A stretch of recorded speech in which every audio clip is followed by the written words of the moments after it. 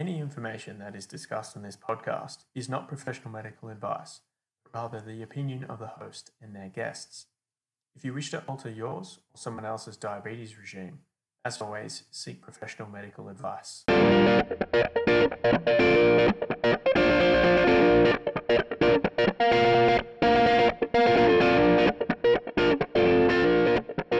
Hi guys, and welcome back to the Immune Kamikaze podcast.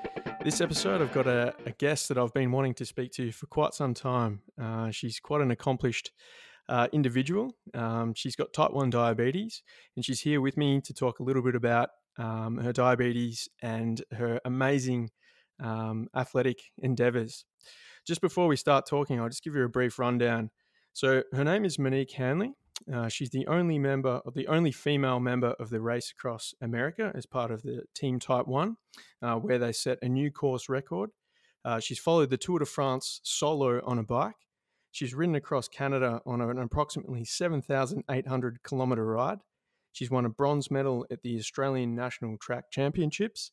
She's a previous board member of Cycling Victoria. She's also a founder of Hypoactive, a diabetic organisation. She's also got a Bachelor of Applied Science and a Master of Business Administration. Welcome, Monique.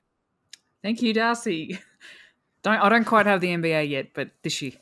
Right. LinkedIn has misguided me. No, but that's quite an impressive list of achievements. Congratulations.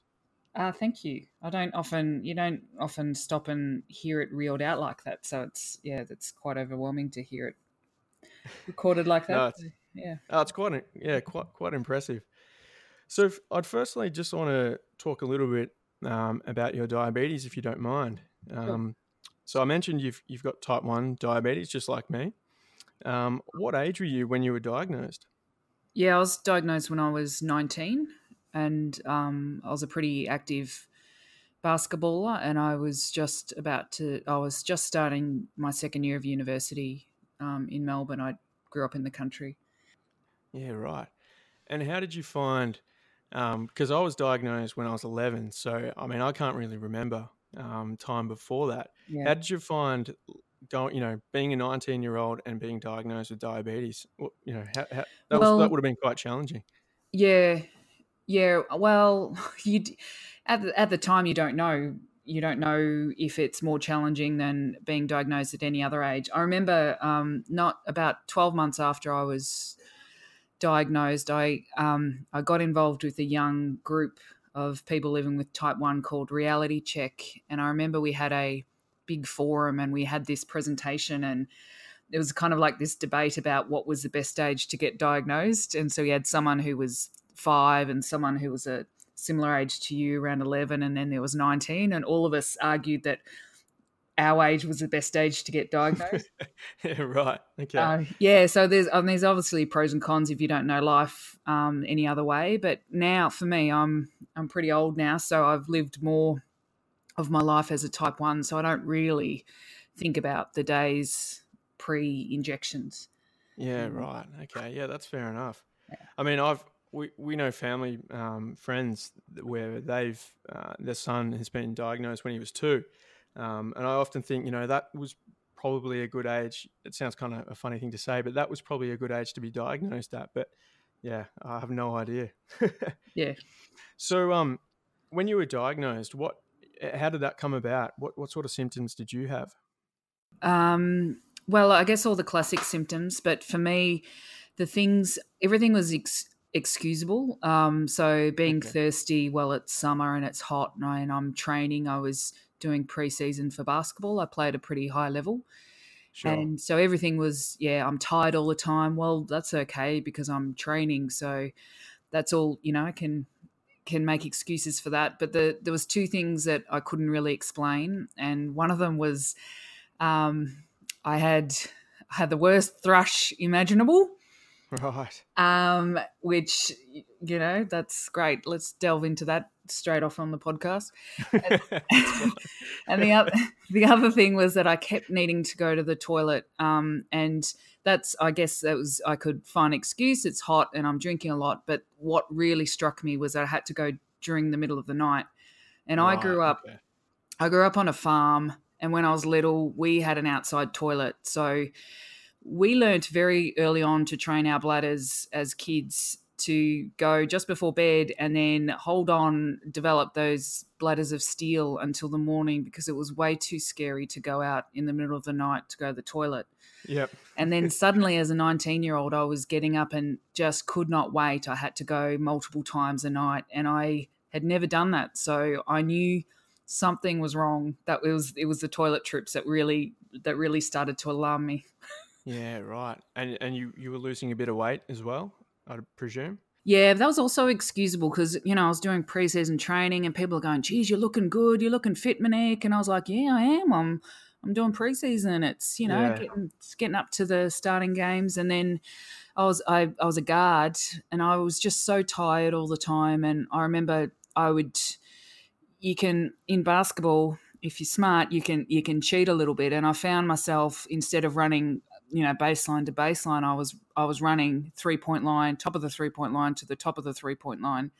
So, only really covering half the court because I was so exhausted.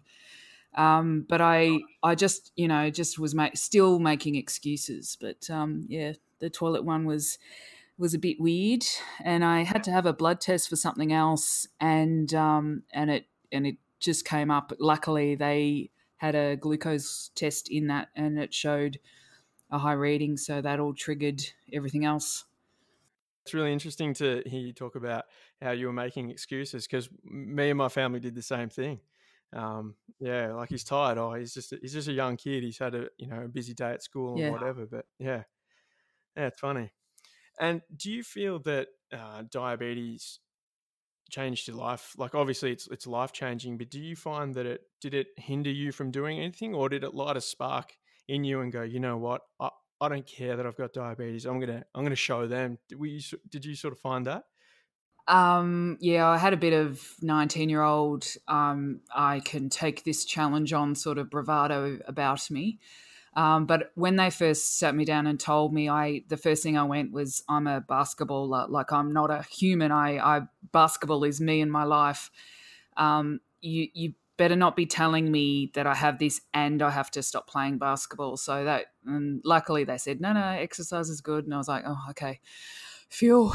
And then I had a moment to process it all. Yep. And then I realized, oh my God, I've just paid, a university student, just paid for a or you could drink ball ticket. We had university balls and you'd pay for a ticket, and back then it was all you could drink alcohol. And the tickets cost a lot of money, and I'd scrimped and saved, and I was like, oh my God, I've just paid for this ticket. Oh my God. So I said to the doctor, I drink alcohol. Is that going to be okay? And and luckily he said, yeah, that's all right. And I was like, oh, okay, all right. So keen to find out how you got involved with cycling. So you're obviously a basketballer. How did you transition into cycling? Well, I really, even though it was the start of the preseason, and it was actually the week after I was diagnosed, I was back playing the start of the season. So I tried to carry on as per usual with despite the diagnosis. But in hindsight, I probably didn't go back and really think it through a lot. And Sure. I found it, there's a couple of things that made it quite difficult. One was there was a lack of awareness by my team. So I found in some games that when it was really tight, I'd be taken off and I'd get really frustrated. And I think it was because they didn't know that they could trust me I might go low or something silly like that. When I was always, proud of that I could always be a final player, or when the games are really tight, that's my time to shine, sort of thing. And just the pressure of university and basketball commitments and diabetes as well became really tiresome. So I decided to, after my second year with diabetes, I quit basketball. Right. And I stacked on the weight massively. Okay. And I went to the doctor, and the doctor said, look, you are just one of those people that has to exercise every day for the rest of your Yeah, life. yeah, okay. Jeez. And, Okay, yeah, sure. and it was just a throwaway line, and I'm sure that the doctor won't ever recall saying that to me, but it really struck with me, and I sort of walked away going, okay, right, what can I do every day that I'll never get sick of? And cycling was And it. that was cycling. Yeah. And did you just go and buy a bike and jump on it and start riding around the countryside, or did you have a family or friend that I had a guess bike that you to sort of begin borrowed? with, I borrowed my mum's bike, Okay. and then I inadvertently got it stolen outside uni, and Gee. I think I borrowed another bike of mum's. I had a bike, I had a secondhand bike loaned from a friend, and I just ride around town. I'd fill in for friends with netball, so I'd ride out there. I remember doing that, and just started riding around town, and then eventually got another bike, and then started doing longer rides. Discovered Beach Road in Melbourne, Oh yes. and Yep. just The started, infamous. yeah, just started riding. Yeah.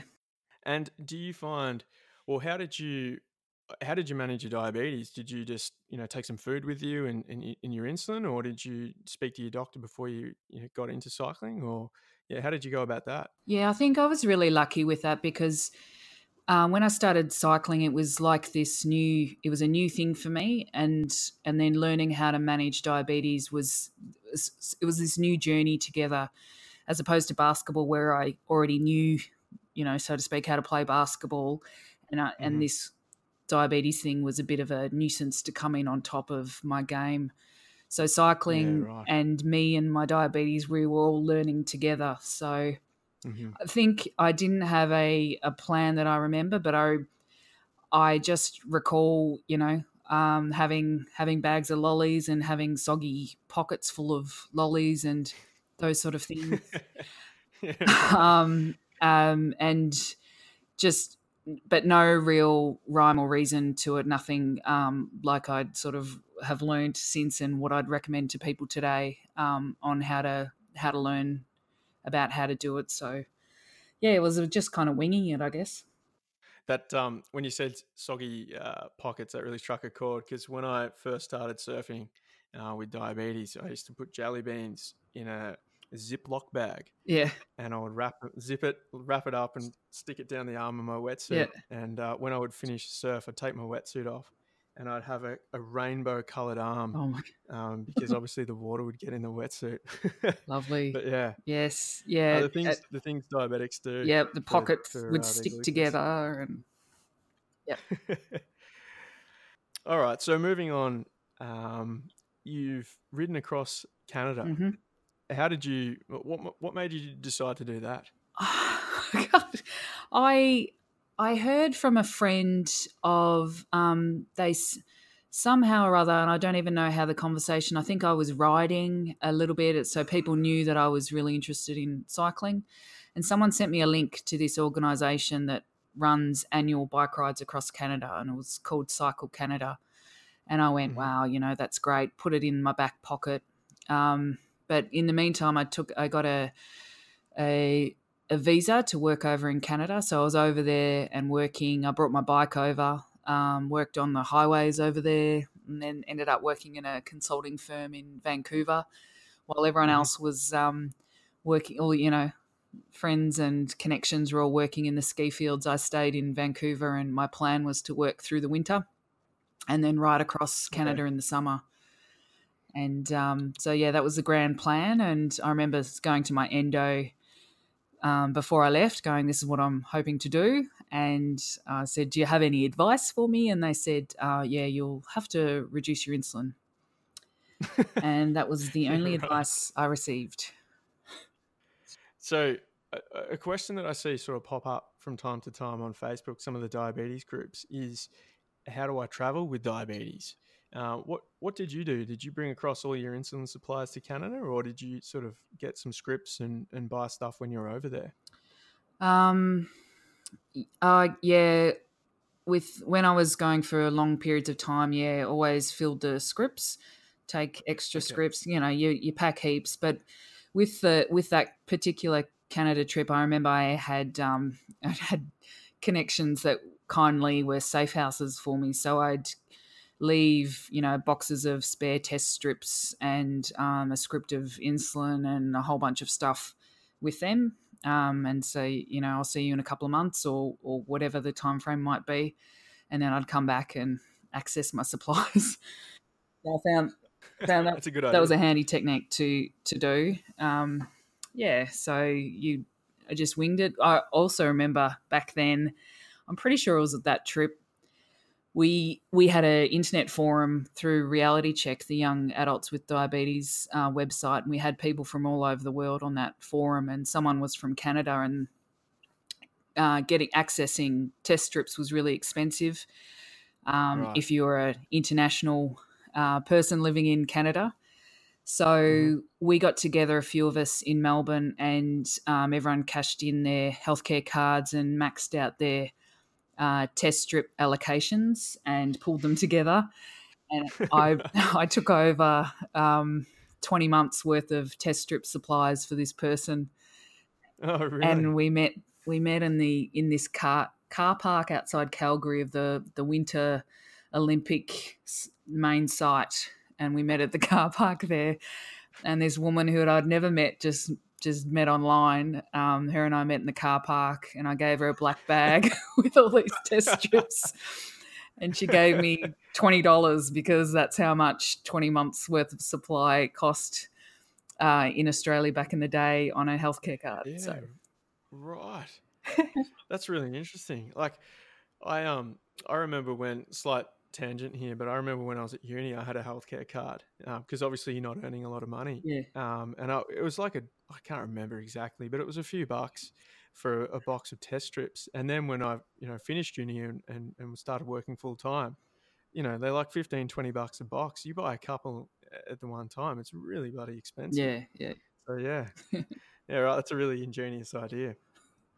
So did you do much training for the ride across Canada? Yeah.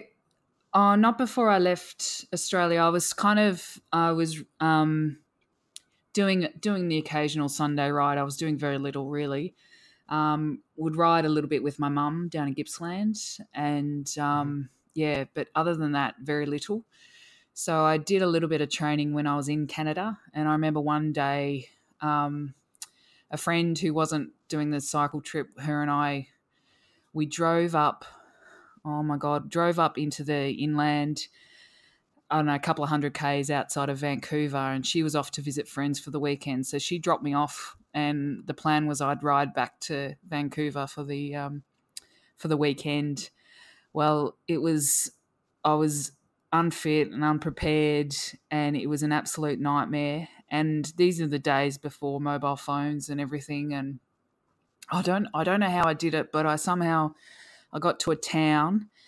I was in so much pain. I think I was suffering from saddle sores or something, and I somehow got hold of her. I got into the town, and on a payphone I called her, and I remember laying on this park bench waiting for her to pick me up to take me back. So yeah, I had really successful training trips. Right. But I did ride the Sea to Sky. I remember riding the Sea to Sky Highway up towards Whistler, and that I still have memories of that. It was beautiful riding, and so I did do a little bit of training around Vancouver, which is nice and hilly. Would have done a bit, but it was nothing compared to the actual ride, which was, we averaged 130 Ks a day. And we'd have a rest day on the sixth day or something. So we'd ride 5, then have a rest day or so. So certainly different impact to the body when you're working compared to when you're working 5 days a week. So it was, it was a big change. And I learned a huge amount on the impact of exercise and the impact of adjusting, the impact of adaptation, really. So, after the first week, my insulin needs just dropped dramatically. And then I got to about day 4 or day 5, and then I realized that they plateaued, and then they started to increase a little bit. And so and then it plateaued out again. So I kind of ended up doing the whole trip sitting at around two-thirds of the dose that I'd normally take before the ride, and that was also allowing the fact that I was eating like an absolute maniac as well. So if you factor that in, I was really taking very little insulin. Yeah, right. And what were you on a pump at that point, or were you on daily injections? Yeah, no, I was on injections. And I remember, so I had to have backups, and I had to keep things cool because it was through the summer. We had a camp truck that would drive up to the next campsite, so there was about 26 of us on this trip, and we'd pack all our tent and all the supplies up, and they would drive. The poor summer uni guy would drive the truck to the next campsite, and then we'd spend all day riding, getting to that destination. So if something went wrong, it was, up to 130 k's before I got all my backup supplies.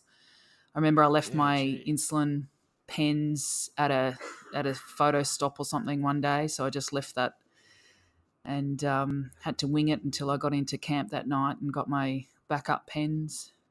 So yeah, a few little hurdles all coming back to me now. It's quite phenomenal. I think the most I've ever ridden in a week is probably like 1,000 k's, and well, that's a pretty big week. We were in a hotel at night.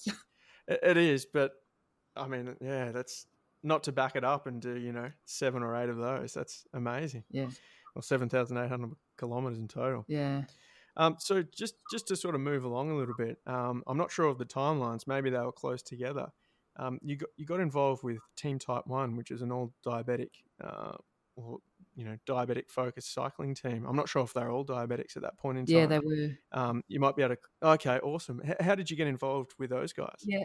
And girls? Yep. So that was about, I think 2006. I used to religiously follow the cycling news on cyclingnews.com, and I was also at that time racing, involved with the local club that I was with, and also trying to try track cycling as well and get better on the track. So I was pretty active racing and training and just living a cycling life while working to fund it. And I remember reading one day on Cycling News this little news snippet about this team that was going to do the race across America, and the team was all people with type 1 diabetes. And I was like, oh my God, this is me. This is wow. Oh my God. And so I've been racing a fair bit, and I was having a little bit of success in Victoria. And I thought, oh, well, I wonder if it's worth a shot. So I hurriedly looked them up and found an email address and shot them an email. And I said, look, you guys sound great, but, if you have an injury or something in the team, I'm available. Here's my race results. And amazingly, I got a response that was very polite going, yeah, the team's full. Keep trying sort of thing. And, thanks. Yep. Thanks for your comments. And I was like, oh, okay. Yep. All right, that was a bit silly. But so I sort of forgot about it. And about 6 months later, out of the blue, the same guy emailed me back and said, g'day, how you going? You still racing? What are your plans next year? And this was November 2006. And that was Phil Sutherland, the founder of Team Type 1. Yep. And, the email was basically inviting me to do the race across America in 2007. That's awesome. So what do you say to that? You say, okay. Absolutely. So you pretty much jumped on a plane and headed over and started cycling? Well, not quite. I was still, I said, okay, that's great, but I've got a full summer of track racing coming up and I've got all these goals. So amazingly, he followed my racing results that were online and, offered encouragement. And then that sort of, I think those results helped to confirm my place. And that the race didn't start until early June, and I didn't meet them in person until 3 days before the race. So Yeah, Jeez. I did all the race prep in Australia and sort of went there not really knowing what to expect, knowing a little bit about the race, but really not knowing what I was getting myself in for. So, how does the race sort of work? Like, I was watching a YouTube video of you yesterday, and you sort of explained it there. But I'm sort of curious to find out a little bit more about it. Like, how did you, was it a couple of hours on, a couple of hours off? How did you sort of manage your sugar levels? Because I assume, well, I know that continuous glucose monitoring wasn't as prevalent back then. Like, were you just finger pricking all the time? Like, how did you go about that? So 3 days beforehand, Phil's very savvy salesman, and he had lined up a lot of diabetes companies to support the team. So 3 days Sure. beforehand, I got a CGM, which back then was the Abbott Navigator, and I got a new pump, which was the Omnipod wireless insulin pump, so no cable. Right. And then I also got a new insulin, which was Apidra back then. Oh, I mean, it's still around. I still use it today. But I'd been using Yep. Humalog at the time. So I had to change pump, insulin, and how I was monitoring all 3 days before one of the biggest, craziest events you've ever heard of. And I guess what comforted me was that I'm actually around. We're in a team of 8, so there's seven others who are using all the same equipment, the same tools. So if I stuff up, at least I've got Right. I've got some good peers to help me get through it. So as scary as Yeah. Right. it seemed, and I was scared, particularly with the insulin change. It was a pretty smooth transition because I was just surrounded by so much support and so much interest. And when you do an event like that, which is racing really intensively, you think a 24-hour race is nice and cruisy.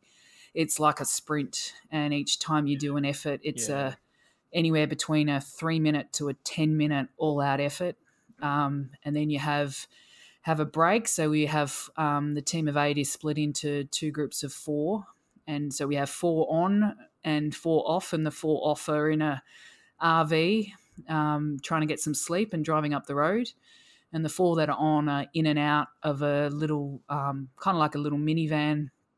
And so we're rotating and we are sprinting flat out for on a mountain. We're going very short efforts, so 1 to 2 minutes, and then jump back in the van. You try and get your breath back. You're at an elevation; it's not possible, and then you're back out again. And then you've got your support crew, which are 2 people, a driver and a support, and they're getting bikes on and off the roof flat out. It's really, as much as you describe it, the second year I did it, my brother my brother and my cousin came across and did the crew. And, my brother said to me, it didn't matter how much you told me about how intense it was, and not until you've lived it do you realize how full on the whole event is. And it's just constant. So, a shift, what we call a shift, would last anywhere between 4 or 5 hours up to our longest shift was 9 hours. And then you swap over, the next team of 4 would come on and they'd hopefully be nice and fresh. And then the 4 that would come off would try and get a shower, get something to eat, go into recovery mode, and then try and jump in a rocketing, rolling RV and try and get some sleep and move up the road ready to go again. And it didn't matter. You always felt like your shift, the other team was having a shorter shift. Like, what? I think the longest ride I've had in a day, or the longest, the most amount of hours I've ridden in one day is like, I don't know, 7 hours or 8 hours. And that was for the roundabout in a day. And that was like 200 Ks. I didn't do the super long, and I was absolutely spent. So I'm just imagining like multiple days of that. But like, when you do the roundabout in the day, you're not doing it super flat out. Like, I just can't even imagine what it would have been like. Yeah. That's insane. Yeah, it is really, and even talking about it now, it's, it's over 10 years ago now. And, people look at me now and go, there's no way you did anything like that. It was a dream. And in many ways, it does feel like a dream because it is really insane. It's super insane. And to go back to your earlier point about how did you monitor? Well, each time we would carry our navigators, which were our CGMs back in the day, and that they weren't a bad product. Unfortunately, Abbott discontinued them, but it wasn't because they were crap. They were actually very accurate and really good, smart product.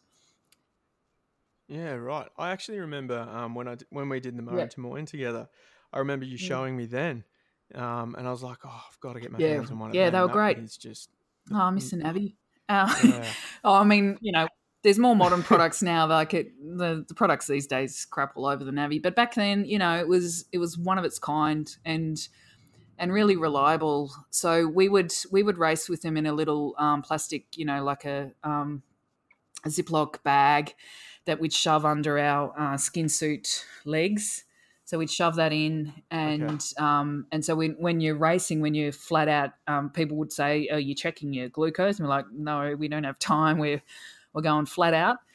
And then you jump off the bike, and the poor person who's handling us would run up to us and grab the bike and run back to the car. And we'd waddle back to the car with our legs burning. And during that time, we'd pull out the Navi and see what the readings are. And you jump in the van. If the readings are going low, you start addressing it straight away. You didn't have time to really sit and dilly-dally. So you really had to stay on top of it. Yeah, right. But at the same time, we were still doing finger tests. So we weren't fully confident in the Navi because it was such new technology. And so we were still testing flat out. So, and because night and day, it just, it was this crazy 24-hour rolling thing that you felt like you'd had 2 days in one because you'd slept in the middle of the day because you had a 5-hour break and then you're back on again. There was just this craziness. And so the only way to stay on top of it was to keep checking your navigator and doing blood tests. So your whole your bedtime regime for your insulin, all of that was pretty much useless. You just had to keep track of what the trends were doing and adjusting as you went. That's amazing. A point that you made earlier, I suppose, for the folks that, because I've only recently gone onto a pump myself and I've had diabetes for 20 years. So I suppose that the one point I just wanted to sort of call out for the folks that haven't had a pump is, you said that you were given these new sort of devices 3 days before you started the RAM. When I got on a pump, I had to take a full day off work, and then for the next 2 weeks, like intensive session at the hospital, and then for the next 2 weeks, I was pretty much on the phone to the diabetes educators every second day, and the endocrinologist going, I think I need to up my insulin, my insulin or the basal rates, and so for you just to chuck it on and go for it, that's crazy. Well, that's awesome. Well, to be fair, I'd been on a Medtronic pump for 3 years, so I'd learnt the pump. Right. I'd sort of done the pump, apprenticeship, if you like. So I just transferred the basal rates across and then used a new system. I mean, there's still a lot to get used to about how the functionality works, and things are all slightly different. And then the insulin as well. So the change to the insulin system was about a 10% decrease. So that I had to keep track of that, particularly in the lead up to the start of the race. But then once the race started, our first hour, shift was about 6 hours, and I was high the whole time because I think it was just all adrenaline and just it was just crazy. You didn't want to take too much insulin to bring it down because you're like, this is insane, and it was very intense the first shift, and then your body tries to recover a little bit, and then I remember I guess the next 5-10 shifts after that, you were pretty much struggling to keep the blood sugar up. A question that I've sort of wanted to ask another diabetic for a while, because when I was at uni, I had a cycling coach, and we were sort of training once or twice a day. Do you find that when you were doing your cycling or your training prep for the RAM, did you find that your diabetes impacted your recovery times? It was a long time ago, so I can't really recall specifically, but I do remember instances where, yeah, I guess that second day impact from particularly a multi-day event would always, be a lot harder for me as a type 1 compared to my teammates who weren't type 1. So, for example, doing the Bay Crits, which if you aren't familiar with the Bay Crits, they're very intense criterium racing around Melbourne over the summer days. And back then it was, I think, 5 days in a row. And the first day I had a killer of a day. I had a really great day out and did really well. Then the second day I was in a hole and it took me a couple of days before I felt good again. And compared to my teammates who were able to possibly recover quicker than I could. So, yeah, there's probably instances of that. On the track, similarly, but it's more to do about just the ability to allow the liver to recover, I reckon. And we are, I do believe type 1s are at a disadvantage to do that. So there was a philosophy that we took into RAM where we tried to address that. And so about 10 minutes before each shift, so if you're going 5, 6, 9 hour shift, about 10 minutes beforehand, we were instructed to take a massive bolus of insulin. So the equivalent of matching 70 carbs, so whatever that is, depending on your ratio. And then, so we're still in the vans and we're still rotating through, and we've got a significant amount of insulin on board. And then soon as we'd rock up to the shift changeover, we were met with the support crew who would give us a high glucose and protein drink as a recovery. So the idea would be that the insulin would be starting to kick in, and then we'd have the drink, and then that would hopefully speed up the recovery process. So that was that was the philosophy that we took on board. Sometimes that worked, and I reckon, and I don't know if technically it works and if there's been any evidence to support that or not, but we certainly believed it, and I thought it was brave, because sometimes that 10 minutes before the shift ended turned out to be 20 minutes, and we'd all have a lot of insulin on board and we'd be starting to get pretty nervous.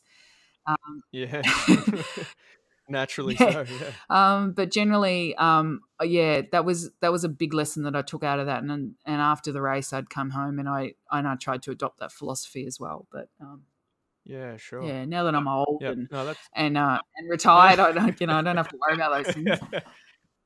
Fair enough. Yeah.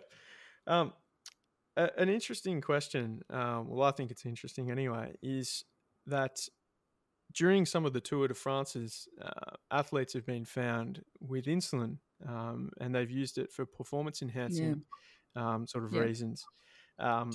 Did you have to declare that you're taking insulin as part of the racing that you were doing with the sort of testing authorities? Yes. Yeah. Right. So it's in 2012 they revised the guidelines on that. So as long as a type 1 is competing up to a national level, you can compete as per normal, and then if you are subject to a test, then you can declare as you're doing the test on what you've had and the rationale for that. But back in the day, if you were competing at all and had the potential for having a blood doping test, then you already had to have the TUE, so the therapeutic use exemption. So I got mine. Okay, sure. I got mine back in 2005, and back then it was pretty awesome. I think the max time was 3 years or 5 years for a TUE, but they gave me an indefinite one, which was pretty awesome. And I thought valid as well. And then, I don't know, 5-6 years ago, they checked their records and realised that I still had this indefinite TUE, and they decided to shut it down. So they took me off it. So I don't have a current TUE, but that's all right. I'm not subject to a blood test anyway, a doping control test. But yeah, right. So Yeah, so insulin has always been a banned substance, and there's also been some tricky things also as a board member. So with we had to be a board member of cycling body, you have to make a doping declaration, and Okay. the questions at the time was, have you ever taken a banned substance? And there was no opportunity. It was just a yes, no. And I was like, well, yes. Yes. So, Yeah, right. there's been a few little silly things happen in the past, but yeah. I mean, I've had people ask me in the past, like, you're taking insulin, you must be able to recover quicker, and it's like, well, yeah, I have to take, because if I don't, I die. So, like, it just sort of levels things up a bit. So I don't think I get any performance Yeah. enhancing, benefits out of it. It's Yeah, absolutely. I do remember. I remember a doctor who was a specialist in type 1 and exercise talking about that and saying, yeah, so there is the theory that of recovery benefits, but compared to the disbenefits of not taking insulin for a type 1, yeah, there's no question. So yeah, and I mean, it's where our recovery is impacted by our sugar levels yeah, as well. Like, so it's there's so many sort of factors yeah, at play. yeah. All right, to take a sort of shift in another direction now, or different direction from the cycling. Back in 2004, you founded a group called Hypoactive, and that's how you and I came to meet a few Yeah. years ago. Can you explain sort of what made you create Hypoactive? Yeah, so it was pretty conservative aspirations back in the day, I think. I came back from a trip. Might have been after I crossed Canada, I think, and I came back home and I met a mate who I used to work with at Reality Check, and we talked about. She talked about, hey, there's what that's pretty interesting what you did and what you've learned and everything, and I said, yeah, like, wouldn't it be cool to hang out with other people interested in exercise? And so we got talking about all of that stuff, and then I had this idea. Through my mum, I'd ridden in a group that had done the event called the Murray to Moyne, which is a 24-hour relay charity, not anywhere near as intense as RAM, but this fun thing that hospitals and health-related charities do to raise money for their hospital or health-related charities. So it's basically rides from one side of Victoria, the north part of the Victoria, down to this small town called Port Fairy. And I had done it with the local Warragul Hospital or one of the charities down in Warragul, and I just loved it and thought that the format would really suit people who had type 1 diabetes. So on our little Reality Check forum, I did this little call out. Hey, I've got this idea. Would anyone be interested in doing this bike ride? Blah, blah, blah. And I convinced over the internet, not meeting any of them, I convinced 7 other people to do it. And That's awesome. I organised the local bike shop in Warragul, Phil Gallagher, love you, borrowed his van, and I think my dad drove one of the vehicles and my brother drove another vehicle, and we scrambled it all together, and 8 motley type 1s got together to do this bike ride, and I think we raised money for Reality Check or something back then, and it was compared to the slick operation that's the event nowadays. It was pretty rough. So we would go, okay, come on, it's time for a team changeover. Who's ready to go out? And it'd be like silence. and then we'd like, I drove the bus one shift because everyone was too tired or something. It's just, okay, I'll drive. So we got into Hamilton at about, I don't know, 5 a.m. I reckon, and we had an hour's sleep, and then we had to get up and ride to Port Fairy, which is 90 k's away, and it was nuts. and like not knowing the background of your riders is probably the first fatal error of a venture like that. So one guy, I mean, I love them all and they were so amazing and so brave and we had such a great weekend despite the challenges. But one guy said, "Oh yeah, I ride to work every day." And I'm like, "Wow, you are in. You must be fit. That is great." Anyway, he rocks up and bless his soul, he's got this old mountain bike and I had failed to ask how far away work is. And it's just around it was 3Ks. So he was right. good. He was good for 3Ks. And then after that, he'd literally pull over and we'd have to pick him up. And so we're losing riders in the first hour. we had another guy who was so excited, and it was a really great adventure, and he was so excited to be going out and hanging out with all these type ones, and it was fabulous. But a couple of them went out the Friday night and had a few drinks. And it's just crazy. Why would you do that? Anyway, they did. And so he was throwing up and it was like we need him off the bus, but we need the bus to follow. And the event organisers were like going, "You guys are so slow, you have to drive up the road." And I'm like, "No, we're raising money. People are backing us. We can't do that." So there's all these dramas that happened on that first year. But we had a very funny time despite all those hiccups, and I'm sure everyone saw the angry side of me a few times. And I'll be like, "Right, I'll go out, I'll ride again." So we end up craziness, and we got back and we went, "Right, let's do this again."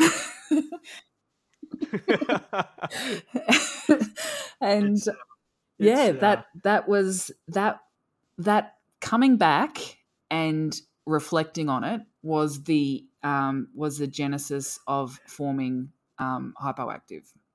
And I can definitely vouch. I mean, I've only done the Murray to Moyne ride once. But it is for anyone that's listening and they're a diabetic and they want to get involved with other diabetics, and it is an amazing ride. It's I still can remember sleeping in Hamilton on the floor, on the hard floor. I think I just had a small thermarest, and getting up the next day and punching out another just 90 Ks. But it was awesome because it was sort of the first time that I'd caught up with other diabetics and shared war stories and stuff, because I never did any of the diabetic camps as a kid. That sort of didn't really interest me, but it was awesome. And that was it. It wasn't so much the suffering out on the road, although the suffering makes it amazing, but it's that time between shifts when everyone's on the bus and you're sharing those war stories and you're talking crap and you're making all these stupid diabetic jokes that only diabetics would laugh at. And it was just really amazing. And despite all our different backgrounds and different fitness levels, and our different people had all do all sorts of weird and random jobs, and like it was the only thing we had in common was crappy bikes and diabetes, and that was enough. That was enough to really, really bond with people and make it really special. Yeah. For anyone that's listening and you want to get involved with Hypoactive, there's a Facebook group. So just search for that and you'll see it pop up. So just to sort of ask you a couple of sort of slightly philosophical questions about diabetes. Have you ever wondered what causes diabetes? And if so, what do you think it is? Well, I guess I haven't laid on a car bonnet for a while and looked up at the stars.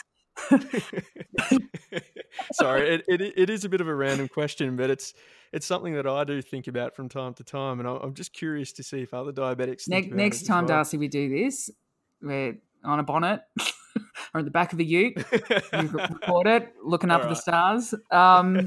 I guess, yeah, it's not something I think about much anymore. But I Yeah, do. right. It still interests me, and since I've had two kids, I've enrolled them in the India study, or the youngest is in the India study, which is in. I was gonna say I can feel a Yeah. segue coming on here because we've got our Oh, boy in awesome. India as well. So can you talk about India a bit and Yeah. what So that's yeah, about? India stands for Environmental Determinants of Islet Autoimmunity. Is that right? I'm not sure. I was like, oh, that's what it is. Something like that. And it Yeah. tracks women who either have type 1 or partner with type 1 or have a type 1 child, a previous child. So it tracks them through pregnancy and then the first 3 years of the child's life. And it's looking for impacts and traces of environmental factors that could trigger type 1. And the population of a person with a first relative of type 1 is more interesting because there's a slightly increased risk of a first degree relative who has type 1 of you yourself getting it. So that's why the population is Mm. interesting to study, more interesting than the general population. So, yeah. Mm.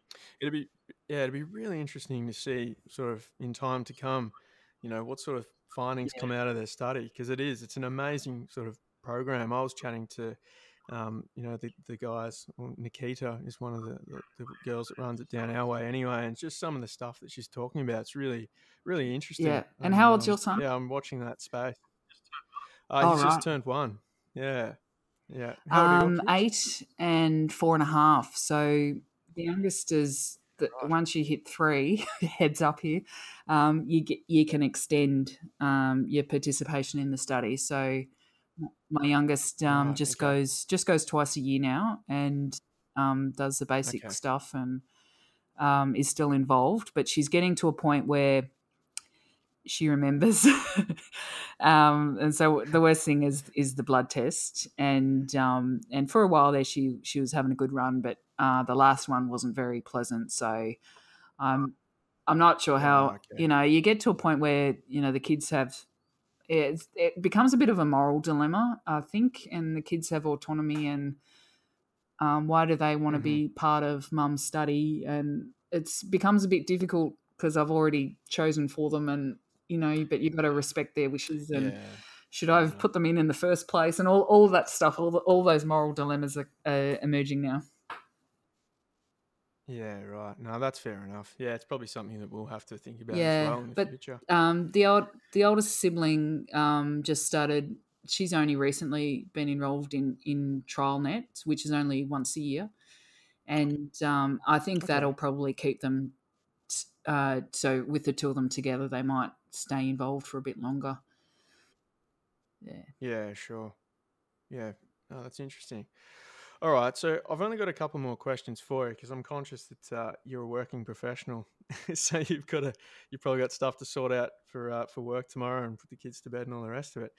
But yeah, I've just got a couple more questions. This is a question that if there are any new diabetics, newly diagnosed Yep. diabetics out there, if you were to run into a newly diagnosed diabetic, Monique, if you could offer them any advice, what do you think it would be? I guess the number one advice is to find the community, and that's a pretty broad term, but probably find there's so many. So they call it broad. The broad term is the Diabetes Online Community, the DOC. But that is a very broad church, and there's different subsets all the time. But they're, I guess you're not alone. Number one, and number two, it's a great time to be diagnosed. If there's, to put a positive spin on it, and number three, yeah, find people who have stuff in common with you. And there's been so many, back in the day when we did the race across America, we won, and that was an enormous thing for the whole diabetes community, particularly in the US. It made massive news because no one had really heard of a team of people living with type 1 excelling. No one had really heard about that before. So it was just this enormous, great positive news story, and people clung onto it for a very long time. But these days, you see so many people doing amazing things living with type 1, and you can go onto any of the groups. The Hypoactive group is very supportive no matter what your activity level is. And but there's so many groups. There's Mountains for Active Diabetics. There's Elite Diabetics. There's all sorts of subgroups on Facebook. There's all sorts of community groups out there. There's so many things to tap into, and that really becomes your strength when things get a bit rough. So find your tribe, your tribe within the tribe, and find that as quickly as possible, and you'll be fine. Yeah, it's so true. Yeah, I can definitely resonate with that. And one last question. Hopefully this is the best question of them all. What is your favorite food to have when you have a low blood sugar level? My favorite hypo food? Your favorite hypo food? Oh, natural confectionery. Dinosaurs or snakes. Great answer. In fact, that answer has not changed for a very long time. Yeah, that absolutely is my go-to as well. It's funny, they actually come with 25%, or you can buy 25% less sugar these days in some of the packs. I'm like, I'm not thinking about us, are they? It's funny, before we did this podcast, I checked the level. It's 5.4, and I've brought out here on my desk some low food just in case, but I'm feeling pretty good. So I don't need any. Oh, you don't want to see me. I'm 3.3 with an arrow going down. So just all right. Well, we might have to finish it there. Disregard everything I said. I was low. I didn't know what I was saying. All right, Monique. Well, thank you very much for coming on the podcast. No worries. We greatly appreciate it. And look, there might be another one in the future. I'm sure there's a lot of content potentially we can discuss further. Thanks, Darcy. All right. Thanks, Monique. See ya.